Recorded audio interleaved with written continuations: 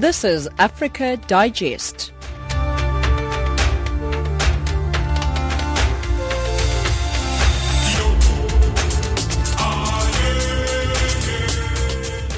Good evening and welcome. This is Africa Digest on Channel Africa, the voice of the African Renaissance. We're coming to you live from Johannesburg on the frequencies 9625 kilohertz on the 31 meter band to Southern Africa. I'm your host. My name is Kopedi Wanamane. With me is Wisani Matebola and Tami Kloza.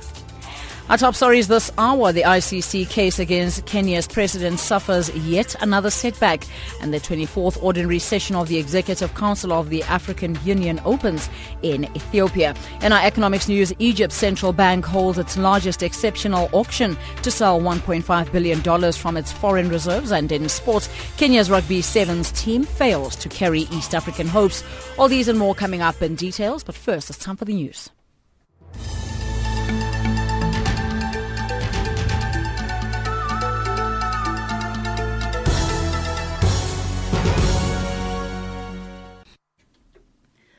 Good evening. Pressure is mounting on Zimbabwe opposition leader Morgan Tsvangirai to step down.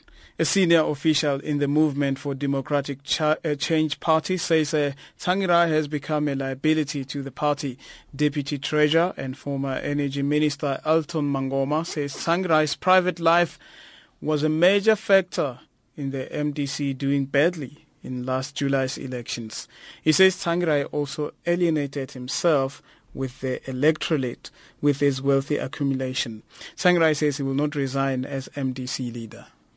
But the fact of the matter is that they stole the election massively.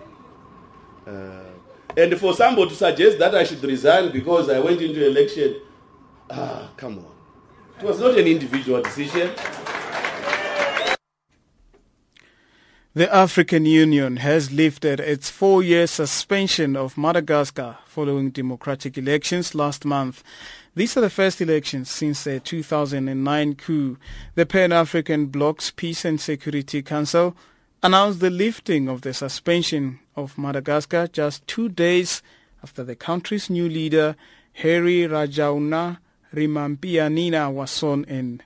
The AU say the island nation is permitted to rejoin the bloc. Several countries are currently suspended from the bloc, including Egypt. Attackers armed with guns and explosives killed 22 people at a busy church service in a northeast Nigerian village in a region where Islamist sect Boko Haram is resisting a military crackdown. Witnesses say Boko Haram set off bombs and fired into the congregation in the Catholic Church in Waga Chakawa village in Adamawa State before burning houses and taking residents hostage during a 4-hour siege. President Goodluck Jonathan is struggling to contain Boko Haram in remote rural regions in the country's northeast corner. South Africa's a cappella group, Ladysmith Black Mambazo, says former President Nelson Mandela's message of peace will never be forgotten. Manager Mitch Goldstein, who accepted the group's 4th Grammy Award for Best World Music Album, is on his way to meet the group that are currently on tour in the state of Virginia in the United States. He says it was important for the group to dedicate the award to Mandela for the message he wanted them to spread throughout the world through their music. When Mandela was released, he met the group. He said to Joseph Shabalala and the rest of the group that they had a mission, that they had to sing for a message of peace to people all over the world. And we've always had that in mind. That's why we dedicated the CD when we put it out to him. The win coming less than 2 months after Madiba's passing. And the group really wanted to dedicate it to his memory, to his message of peace, so that it would continue on forever. The European Union has released $192 million in aid to Guinea after resuming full cooperation in the West African nation following a successful return to civilian rule. The European Union, Guinea's main donor, suspended ties with the mineral-rich nation following a 2008 military coup. It conditioned the resumption of cooperation on a return to civilian rule. After the election of President Alpha Conde in 2013, a parliamentary vote needed to complete the process was repeatedly delayed as opposition parties and Conde's ruling coalition argued over the organization of the poll. Finally, Palestinian chief negotiator Saeb Erekat says comments by Israeli Prime Minister Benjamin Netanyahu at the World Economic Forum makes it clear that it is against the establishment of a Palestinian state. Erekat was reacting to comments by Netanyahu that Israel will not evacuate Jewish settlements built on occupied land that the Palestinians want for their future state. Netanyahu has publicly supported the two-state solution during U.S.-sponsored talks. Israel's settlements, which are illegal under international law, are a key sticking point that is preventing peace talks from making any visible progress. And that's your news.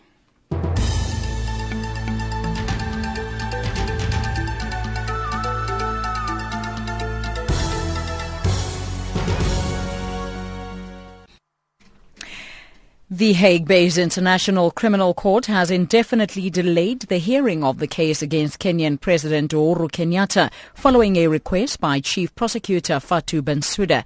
Kenyatta is facing charges of crimes related to the killing of more than 1,300 people during the 2007 disputed presidential elections.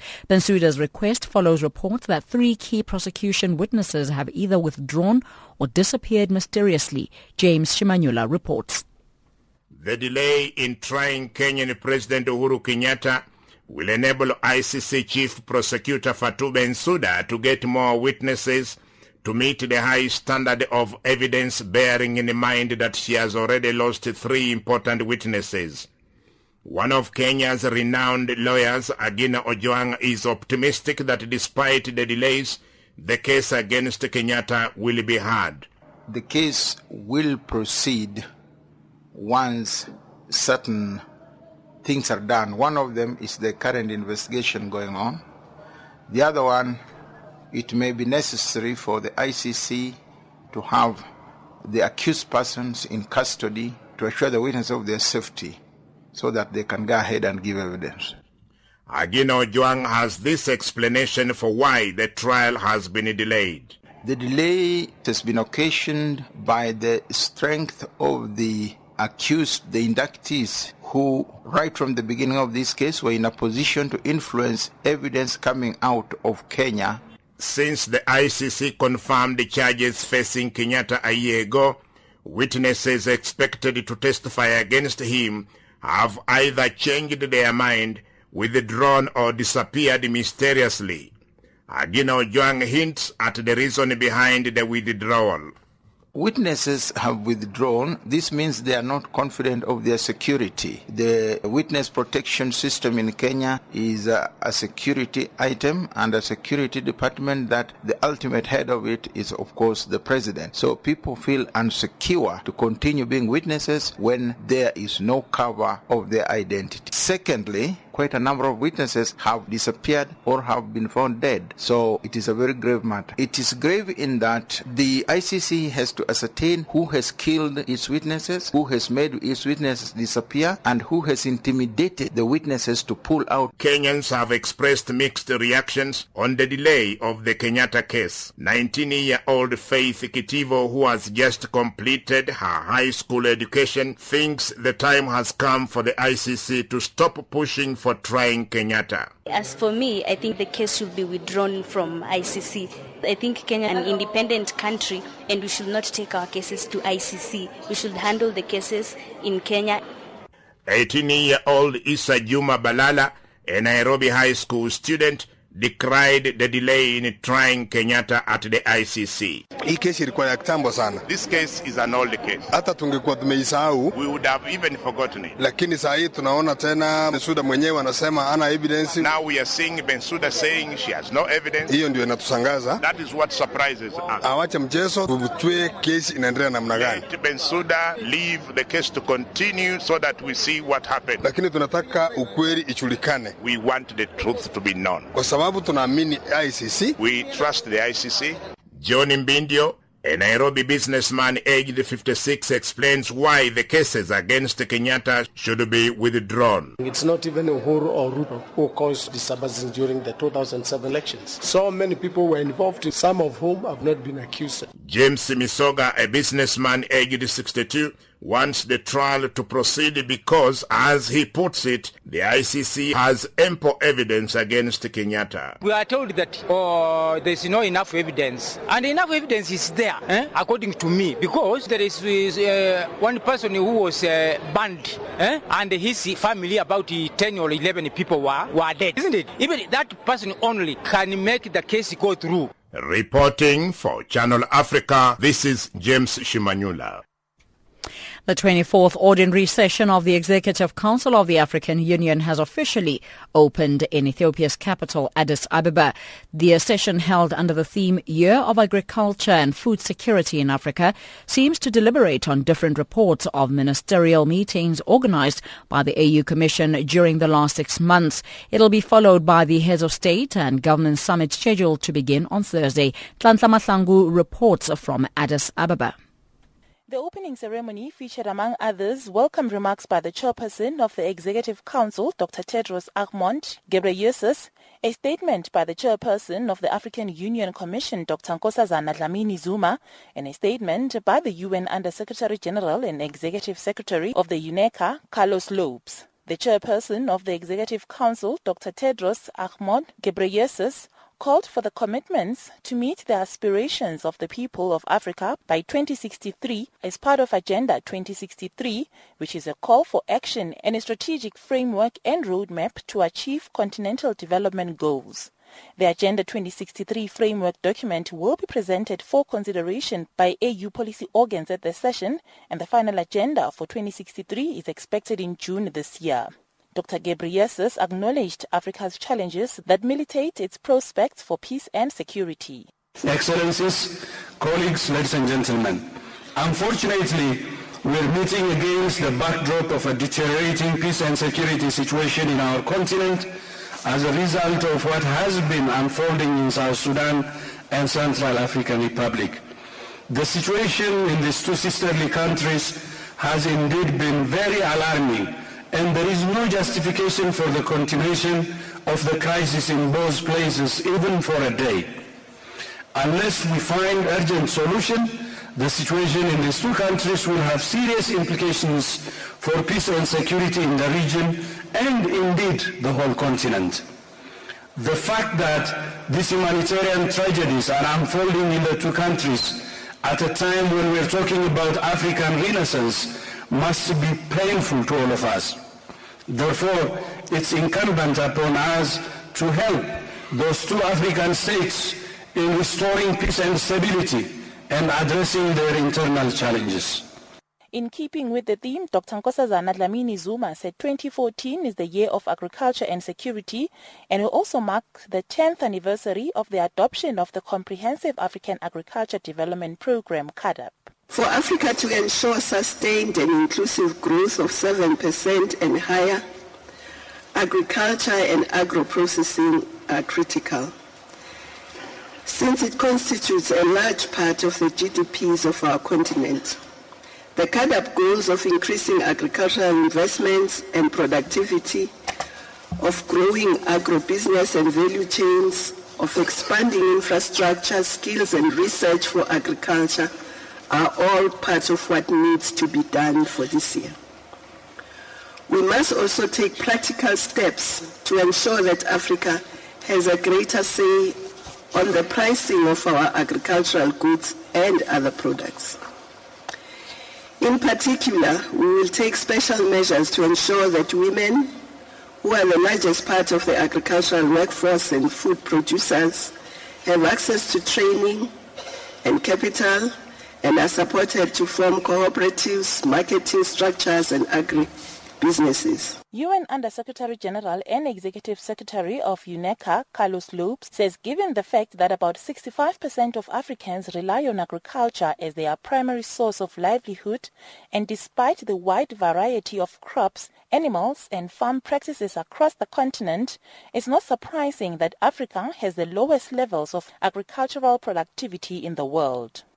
Around 226 million people, or 1 out of every 5 people in Africa, are chronically food insecure. In fact, compared to the rest of the world, while Africa hosts around 15% of the world's population, it is home to close to 1/3 of those affected by hunger in our planet. That was the UN Under-Secretary General and Executive Secretary of UNECA, Carlos Lopes. Reporting for Channel Africa, I am Nhlanhla Mahlangu in Addis Ababa, Ethiopia. Syrian government delegates at peace talks in Geneva, Switzerland have agreed to allow women and children to immediately leave a besieged district in the central city of Homs in Syria. Homs is one of the country's largest cities and has been pounded by government assault to reclaim control from rebel forces. The breakthrough follows 2 rounds of talks that took place yesterday between the United Nations mediator Lakhdar Brahimi and representatives of Syria's government and the opposition. The talks started last week with the hope to resolve the 3-year conflict. More from researcher at the South African Institute of International Affairs, Tom Wheeler. I think it's the very first baby steps, as it were, the first tiny movements forward where they have been able to agree on these rather local issues, particularly concerning the city of Homs, which has been under siege by the government for a very long time. And by allowing the women and children to come out, they are showing some humanitarian willingness to cooperate. They're causing a little difficulty by wanting the names of these people who want to come out, and that creates suspicion again on the other side. There has been hostilities in the relationship between the opposition and government delegations, which continue to dominate the issues at these meetings. Now, how does this affect the talks after this agreement? Do you think this will actually taint the ongoing process? Well, I think the very, small steps that have been taken are a good sign that there is a degree of willingness to talk, even though up to now the 2 delegations have not been prepared to speak directly to each other. And Ambassador Brahimi, the UN mediator, has had to carry the messages back and forward between the 2 sides. But at least there is some sign of movement, the willingness to allow humanitarian relief, food stuff and medicine to go into Homs, the willingness to let the women and children come out. But the Syrian government have asked for a list of the men, rather, that want to come out, and that's created suspicion. Why do they want this list? They want to know who's in there and so on. There's also the possibility of a prisoner exchange. So, these little steps a sign that something at last is happening. Up to now, it's been a total standoff to the great detriment of the people of Syria. Now, Tom, the issue of who is going to lead the country is being avoided at the talks. How can this issue be approached without leading the collapse of this process? I think, again, it's better to try and work on the areas where there is some possibility of success rather than taking on that big issue, because the Syrian government have said that there's no way that President Bashar al-Assad can be excluded from government, whereas the coalition, the opposition coalition, have said that's their bottom line. So rather deal with the smaller issues where there's less controversy, which are in the interests of the people who are living in these terrible conditions, and move slowly from there to build up a bit of confidence between the 2 sides. Now, the issue of the factor of the United States and Russia taking opposite sides in the war affect the United Nations intervention in this particular conflict. How does that play a role? Well, I think what's happened now is, since the agreement on the removal of the Syrian chemical weapons, the United States and Russia have actually been working together with the United Nations, with Ambassador Brahimi, to try and bring some sort of resolution so that earlier standoff has taken somewhat of a backseat because I think, the major powers have realized that it's important to get forward rather than take absolute positions, which again are not to the detriment of the Syrian people. Now, with that in mind, how do we move on? What are the recommendations that you would have, Tom, in order to see more of a progression touching the lives of ordinary people on the ground? Yeah, it's difficult for me at this distance to say that, this sort of thing you're dealing with a local issue, Homs. There are maybe other cities, Hama, Aleppo, where there are similar situations where it's possible to deal with these basic humanitarian issues and move on from the local issues to the bigger national issues once the sort of confidence has been built up between the two sides.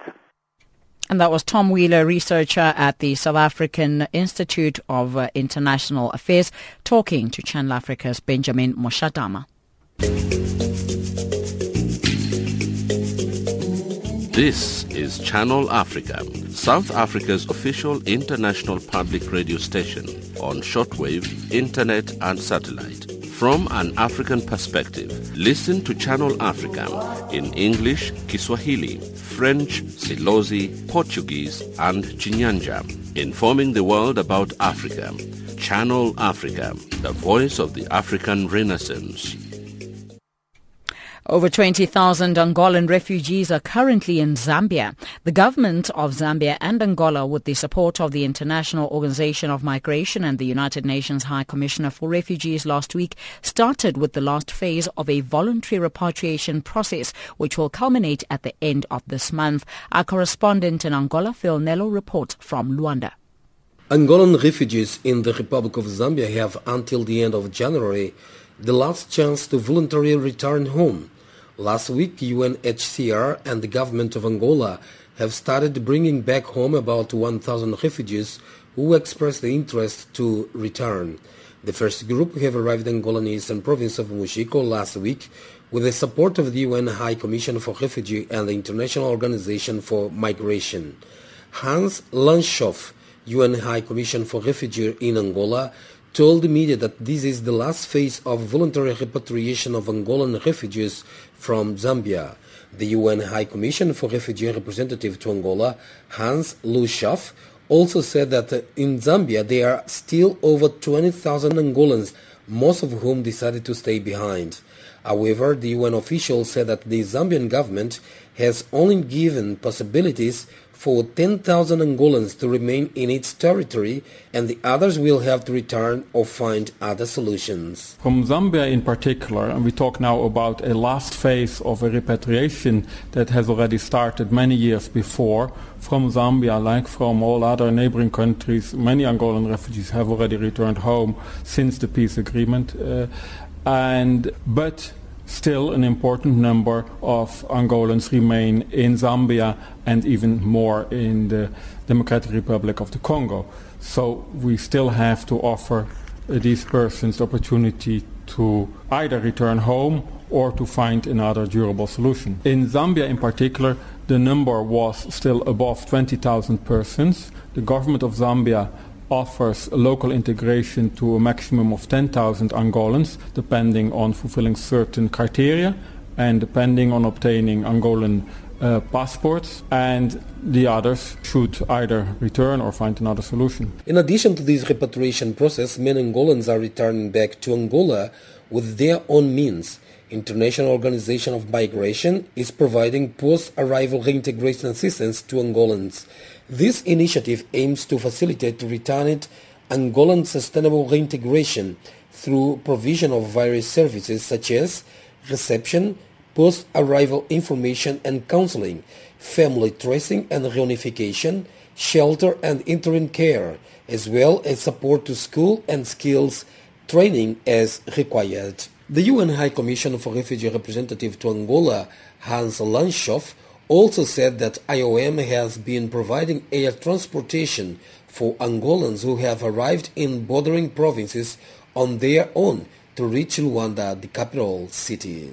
Since last July, August, we have had regular semi-spontaneous returns, meaning people would come by land, get support to pay their travel cost from the refugee settlement in Zambia up to their destination in Angola. Now, because the International Organization of Migration had certain funds to pay for repatriation, it was decided to have again a repatriation by air. IOM is renting 4 planes of some 40-45 persons each, arrive in Luena, in Moxico province, for this month, January, and into February, as long as there are candidates and as long as the funds last. That's a figure that obviously changes from day to day. According to the information that we received from our colleagues, there were somewhat over 300 persons travel ready. IOM had budgeted for 1,000. We assume that in the course of the weeks, other persons are travel ready, and that IOM will be able to fully utilize the funds in order to bring the maximum number of persons back in this way. Everything went very smooth last week. The local authorities were present. The Ministry of Social Welfare and Reintegration is always present with the provincial delegation. The border service does its work in the transit center. The other authorities are there. It went very smooth. People went right away from the airport to a transit center where the details are taken of the person's registration takes place. There was Mr. Hans Lanshoff, UN High Commission for Refugee representative to Angola. Meanwhile, Angolan ambassador to Zambia, Balbina da Silva, revealed that at least 4,000 Angolans have already been selected by the Zambian government to remain on its territory. The Angolan diplomat said that the refugees selected are now receiving identification documents so they can be properly integrated into the Zambian society. The UNHCR, Zambian and Angolan authorities gathered recently in Zambia, and we were informed that Zambia government selected 4,000 Angolans for local reintegration. For those 4,000 to remain in Zambia, it was necessary the issuing of IDs and passports. The IDs have started to be issued by a multi-sectorial team that worked in the 2 refugees camps existing in Zambia. Presently, we are also working on the repatriation of the Angolans. About 1,000 Angolans are expected to be sent back home. There was the Angolan ambassador to Zambia, Balbina da Silva. Angola and Zambia, IOM and the UNHCR are working together on the last phase of a voluntary repatriation of over 20,000 Angolan refugees in Zambia. Phil Nello, Channel Africa, Angola. While the international community has welcomed the signing of a ceasefire between warring parties in South Sudan, they have expressed hope that the ceasefire will be implemented quickly to avert further displacement within and outside the country. Nearly 500,000 people are homeless, and the United Nations warns that that number could reach 600,000 by March. The Global Migration Authority, the IOM, has been at the forefront of efforts to assist internally displaced people. The IOM is supporting the overall coordination of humanitarian services at sites where people have sought shelter. Here's more from the IOM's Matthew Graydon in Juba. Well, this is a crisis on a very large scale. It is estimated that nearly 500,000 people have been displaced from their homes, and 67,000 of those people are seeking protection on UN compounds throughout the country. IOM has taken an active role in working with this displaced population, starting on the UN compounds and expanding out to other sites in the country where people have been displaced. We have a large presence in the country, and we've maintained that presence throughout the crisis. So right now, IOM is working to firstly register people who have been displaced. This is a very important step in providing assistance in that it allows humanitarian actors to have an accurate number of the people in different areas. And following registration, we are providing assistance, and that includes distributing relief supplies, including plastic sheets, blankets, sleeping mats, cooking kits, the basic supplies that people need, because so many people fled with sometimes only the clothes on their back. So people are desperately in need of basic supplies for living. So our IOM and its partners have reached over 100,000 people with these supplies, and we are continuing those efforts. And Matthew, how is IOM managing to mobilize funds and resources? I mean, in the case of South Sudan, we're talking about large numbers of people in need of aid and assistance. Certainly. Well, we've received very positive support from our donor partners. Recently, we received from the UN Central Emergency Response Fund an allocation of $8 million to support these camp management and camp coordination efforts. We've also received funding from USAID Office for and Disaster Assistance. That's $11 million to support our efforts through our Rapid Response Fund, through which IOM can engage partners on the ground, local NGOs, international NGOs, and other partners to deliver assistance immediately in areas throughout the country. So IOM is managing a large fund that enables assistance to reach people very quickly. We've also received support from other partners, and we feel well prepared from this support, and we appreciate our donors very much for providing this, as this crisis is expected to continue growing. Earlier on, you mentioned that about 500,000 people are already internally displaced. Do you foresee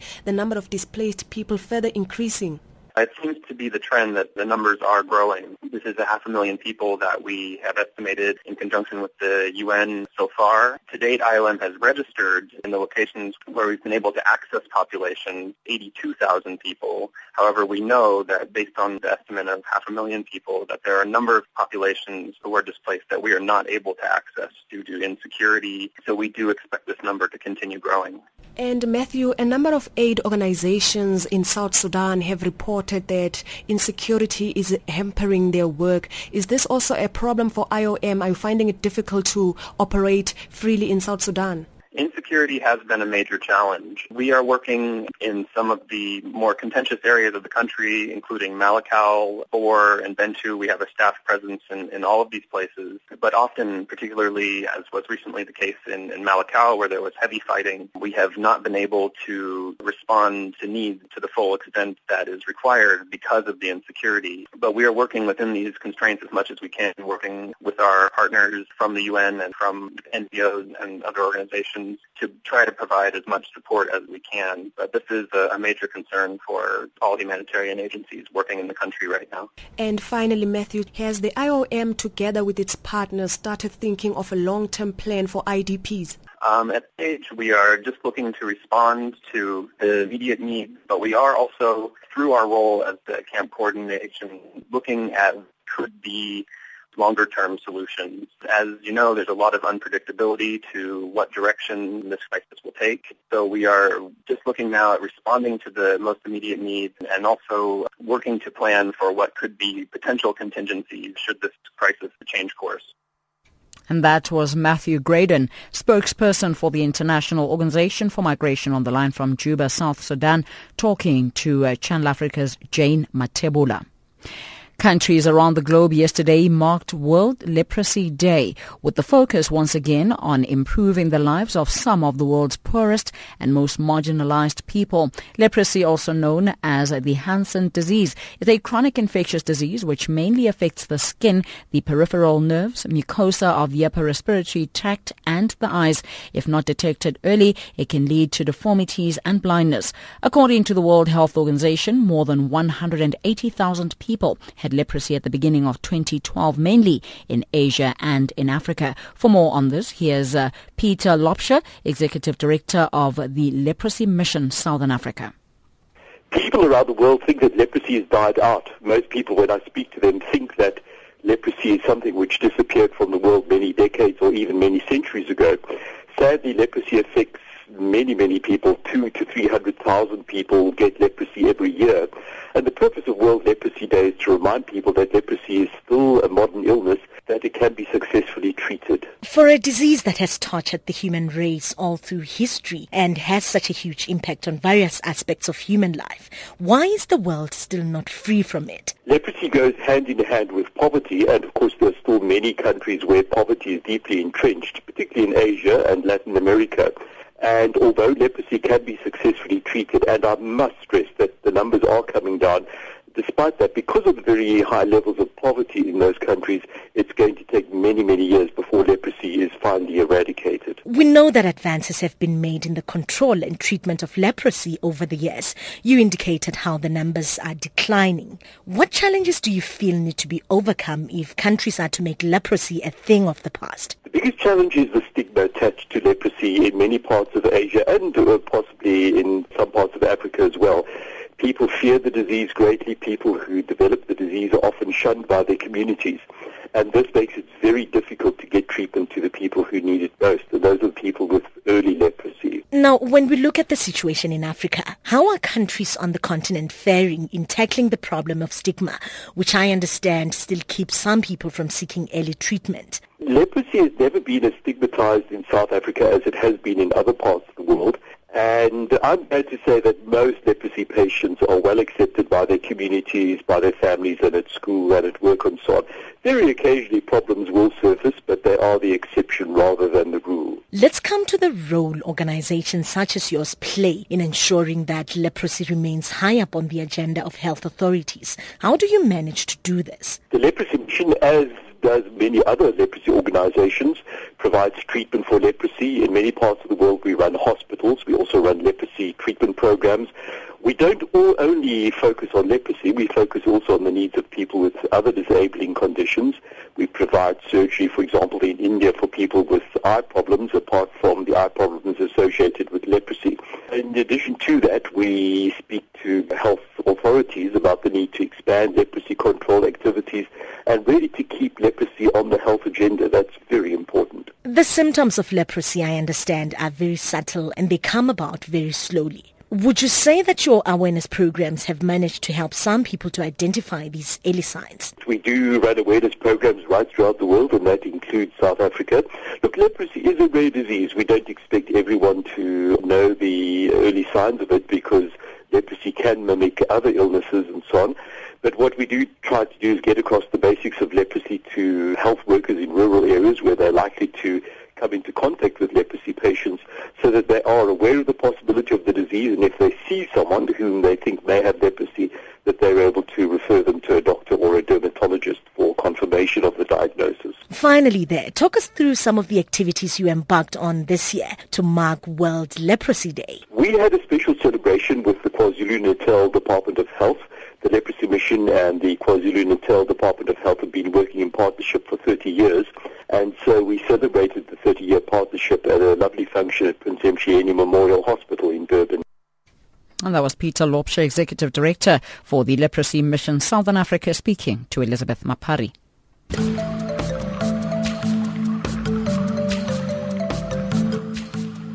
This is Channel Africa, South Africa's official international public radio station on shortwave, internet and satellite.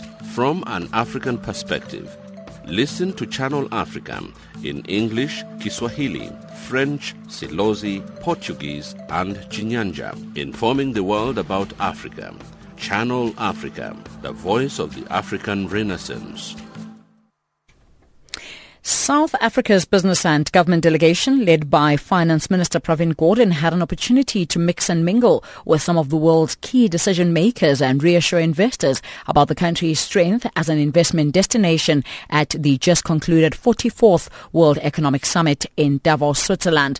Ministers had to update global business leaders on the country's plans to raise the level of economic growth under the auspices of the National Development Plan. The South African delegation to Davos included representatives from the Industrial Development Corporation, an organization playing a crucial role in industrial transformation right across Africa. It provides development funding support for projects in various sectors, including telecommunications, energy, water and sanitation and transport. Its chairperson, Monhla reiterates that South Africa was very well represented at Davos. The World Economic Forum presents an amazing platform for business, for governments, for even NGOs to find the most unlikely of actors in the global economy in one place. And the expectation really for what I, from our observation, felt was a brilliant representation of ministers of South Africa and a vast array of businesses to explain our economy, its challenges, its opportunities, as well as the African continent as a whole. I think they put their best foot forward. Everyone that they needed to see was there. Everyone we needed to see was there. And the best teams of South Africa made the best presentations. I think we did brilliantly. I mean, what remains is to recognize that the World Economic Forum is happening on the eve of what I think is a scary shift of investors from emerging markets to focus on the United States, which is looking more stable. And we're hoping that the move is not going to bring very, very harsh economic impact to emerging markets, including South Africa. I think that we remain in a good position. We've had very good marketers of the country, very good ministers leading the discussions and debates around the prospects. It's just that everything happens in a context. There will be, from what has started happening, huge challenges on emerging markets, at least to the short to medium term. That was chairperson of the South African Industrial Development Corporation, Monhla. Mobile technology is taking Africa by storm as the continent has become the second most connected region by mobile subscriptions in the world. It has also been estimated that by 2015, Africa will have 1 billion mobile subscribers as there are rapid smartphones innovations taking place in countries like Nigeria and Kenya. As part of creating a conversation on mobile trends on the continent, a conference entitled Mobile East Africa 2014 will take place in Nairobi next month. The conference will focus on the theme expanding mobile data usage and driving monetization through industry collaboration. The conference will host a special address by Tommy Aunen, who's been positioned by the American business magazine Forbes as the world's most influential expert in mobile technology in 2012. For more on the Mobile East Africa 2014, here's conference organizer Matthew Dawes. In terms of mobile technology, I mean, over the last 10 years, the continent has really embraced the mobile device and therefore the services and the products that surround the mobile. So it's essential to have a dialogue, and therefore that's why I organise conferences around it, so that the industry can move forward and more ways of taking advantage and utilising mobile can be found and discussed. I mean, right from people using it for social networking, all the way to NGOs using it, all the way to mobile banking. That's interesting, but you guys are also speaking, as the title of the gathering will be expanding mobile data usage and driving monetization through industry collaboration. Tell us, what do you mean by the expansion of mobile data? You say data, I say data, but the expansion of mobile data, it's all about those products and services that feed off of the internet and using mobile data. So, mobile applications, mobile internet, e-commerce, and the expansion of that mobile data is therefore, the increase of its use.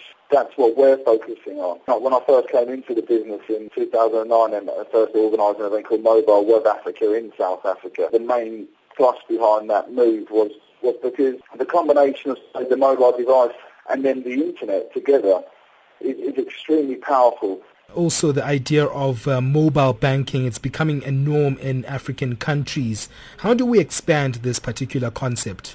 I think that expansion is starting to kick off, but I think the main thing that I've personally seen over the last 18 months is the expansion of e-commerce and m-commerce. That's one of the big areas of growth where, for example, you can go online and you can buy a conference ticket, or you can buy some sort of subscription, and you can use mobile money to do that. So integrating mobile money into e-commerce. Now, let's come back to the conference itself. Tell us what you aim to achieve through Mobile East Africa 2014. So the overall objective is to expand the industry, and that's through connecting businesses, whether they're small, medium or large companies, and then developing partnerships and business through that, and sharing ideas and exploring successes and failures and business models, And that's what Mobile East Africa is all about, bringing people together so that they can discuss and converse and develop their businesses. It's no coincidence that you are hosting the conference in Kenya. They are a leading African country in various online initiatives, such as leading in mobile money transfer technology that has enabled financial services to reach even remote villages. Tell us what the rest of Africa can learn from Kenya. I think Kenya is seen as a shining light in terms of mobile development, and that's mainly because of the success of mobile money, but also because of the success of things like the Ushahidi as well. What happened with mobile money was that there were certain conditions that when they launched M-Pesa that really allowed the rapid expansion of it. But I think in general there's a lot of innovation in Kenya. There's a much more of an atmosphere of innovation. And I think it receives a lot of international recognition for that. But that isn't to say that innovation isn't taking place in other African countries. I certainly believe it is, particularly places like Nigeria, but also in East Africa, if you look at Uganda and Tanzania, there's a lot happening in those countries. And obviously South Africa, which has got a very developed mobile ecosystem. But in Kenya in particular, I think the government initially supported the development, and they saw the potential of mobile, and I think one or two other things came together and that enabled an atmosphere and an environment of people embracing technology, and they're benefiting from that. Tell us a little bit about the speakers that you'll be featuring at this year's conference at the Mobile East Africa 2014. I'm really happy with the speaker faculty that we put together. I mean, we've got some very big players in terms of, like the boss of SAP, we've got IBM, we've got Safaricom, we've got Smile, so we've got the network operators in place. And then we've got some of the leading mobile companies as well, your Bosses, Team Talk are going to be talking, as well as mobile marketing companies such as Trakeouts. And then the big speaker this year that I've managed to secure is a gentleman called Tommy Ahern, and he's going to be delivering a special address. And in Forbes, in 2012, Forbes magazine rated him as the leading consultant in mobile in the world as well. So it's going to be the first time that Tommy's come to East Africa and into Kenya. And I've heard him speak before, and he's an exceptional presenter. I mean, this is a man that is paid a lot of money to be flown around the world to advise the leading companies in the world. He's decided to come to Kenya and present at the event. And that was Matthew Dawes, conference organizer for the forthcoming Mobile East Africa 2014, on the line from London, speaking to Benjamin Moshatama. It's time now for our economics update. Here's Wisani.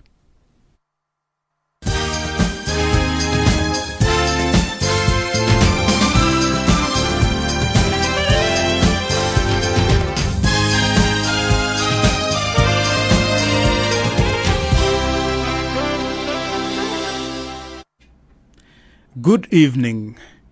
Egypt's central bank will hold its largest exceptional auction today to sell $1.5 billion from its foreign reserves. The auction is significantly larger than the $40 million currency auction Egypt holds 3 times a week, and larger than $1.3 billion it offered at its last exceptional auction in September last year. The auctions first started during ousted President Mohamed Morsi's year in office, as they were used to support the Egyptian pound, while tourists and investors took their foreign currency elsewhere, giving rise to a black market.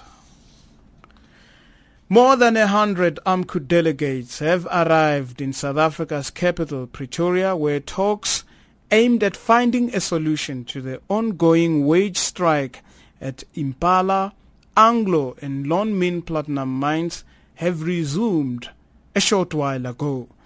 The talks deadlocked on Friday in Johannesburg.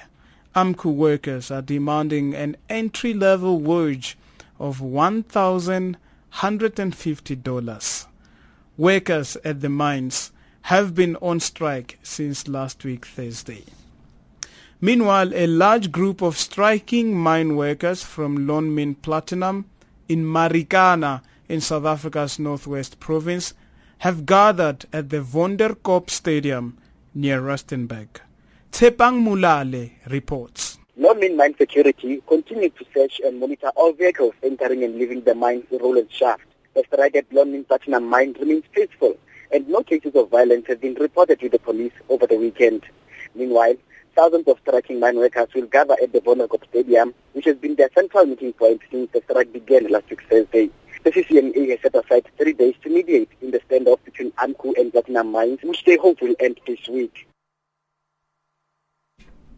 Still on the strikes in South Africa, AMCU shop stewards at the Anglo-American Platinum Shafts in Rustenburg in the Northwest Province have vowed to ensure that the ongoing strike at the world's biggest platinum producer does not turn violent.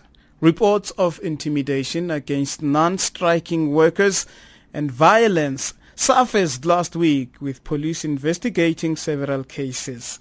As police monitor different shafts, AMCU leaders in both Khuseleka and Tembelani shafts say they will obey the rules of law. A strike continues as normal. There's no intimidation. As you see workers, they are busy singing. Then we're going to give them the feedback again that the wage negotiation are continue until 3 days. As you can see, there's no any employee who have been got injured up to so far, and we're still following up the picketing rules. And finally, analysts believe that a decision taken last week by the Nigerian Central Bank to lift the cash reserve requirement on public sector deposits held by banks is expected to push up bond yields.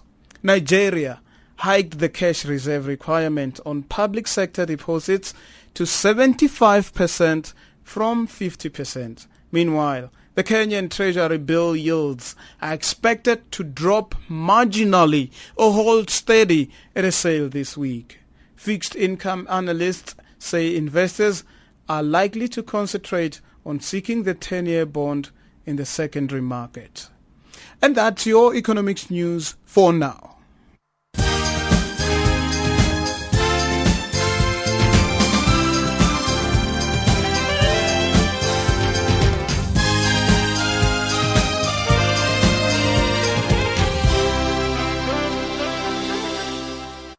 And now for our sporting update, here's Tammy Kloza standing by.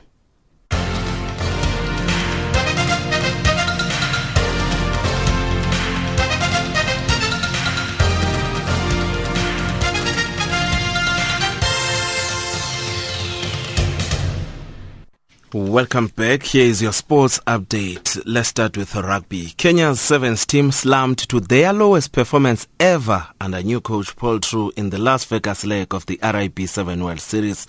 For the first time under the South African, Kenya failed to make it to the main cup quarterfinals after they lost 2 of their group games against Canada and South Africa. Their only victory in the group stages came on the first day when they beat Wales by 21 points to 15. This was True's third tournament in charge, having also steered Kenya through the Dubai and South African legs of the circuit. Channel Africa's Francis Muteki reports.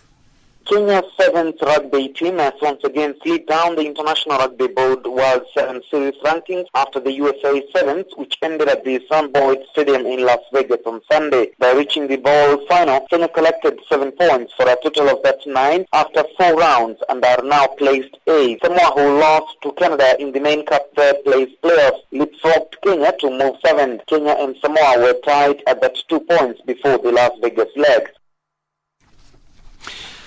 Nigeria's Minister of Sports, Bolaji Abdullahi, has promised to give the Super Eagles $100,000 if they beat Ghana and qualify for the finals of the 2014 CHAN tournament. The minister says that the incentive was government's way of motivating the players to give their best. Tony Ubani reports.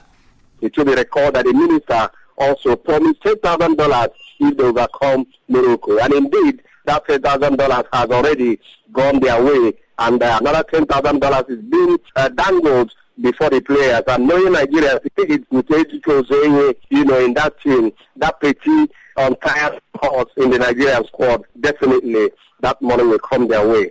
And once the dust has settled after that 4-3 win over Morocco in the quarterfinal. Still in football, South African national under-20 women's team's World Cup dreams were dashed, losing by a 1-0 to Nigeria in the second leg of the FIFA Under-20 Women's World Cup qualifier that took place at the Dobsonville Stadium on Saturday. The Falconets of Nigeria progressed to the finals with a 7-0 aggregate win. Nigeria will be one of the two nations representing Africa when the FIFA Under-20 Women's World Cup kick-off in Canada later this year. South Africa's Football Association Acting Technical Director Fran Hilton-Smith says despite the defeat on Saturday, Basetsana gave a much improved performance. Well, certainly the performance on Saturday was much better than the first leg where they lost 6-0 in Nigeria. Here they conceded only one goal, which looked a bit offside, but anyway. So a much better performance by the girls. I think they got over the initial shock of playing against a very strong... And in local football, following their poor start at the year, Orlando Pirates captain Lakili Khwati insists that his teammates will go all out to grab maximum points when they face AS Cape Town tonight. Pirates will host AS Cape Town in an ABSA Premiership encounter at the Orlando Stadium this evening at 7:30 Central African Time. They are coming off a 1-0 They are coming off a 1-1 stalemate against Amazulu last week.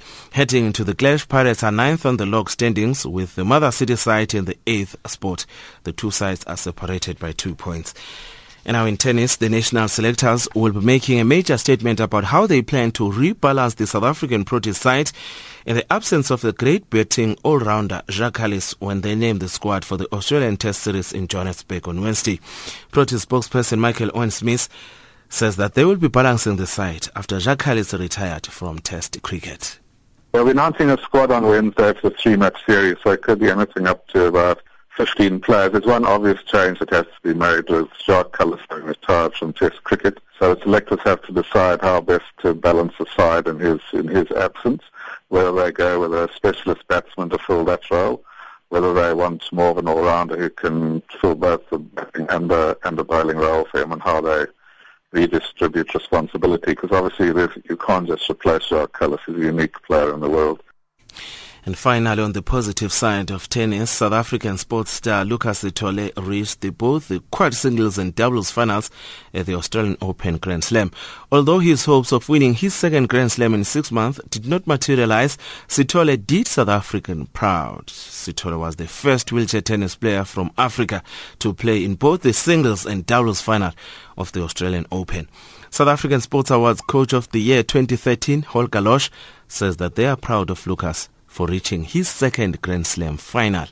And that's your sports update on Channel Africa. Back to Khupedi Namane.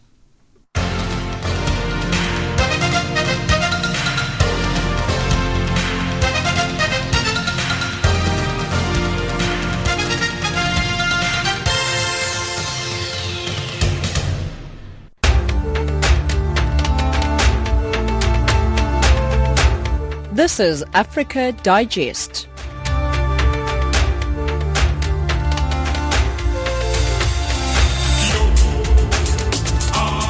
And that's a wrap of our show tonight. From myself, Khupedi Namane, producer Luyanda Maume, technical producers Fiso Mashekwa and the rest of the team. Thank you for listening to Africa Digest. For comments on the show, send your emails to info@channelafrica.org. Taking us now to top of the hour, here is Asante Sana by The Soil.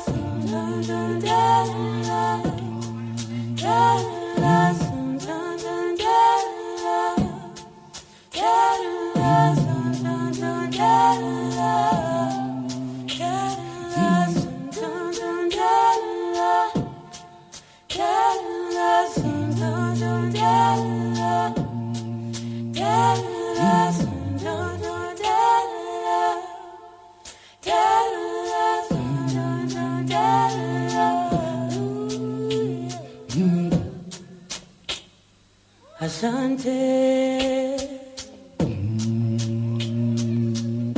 Tanzania, asante sana Tanzania, asante sana Tanzania, asante sana Tanzania,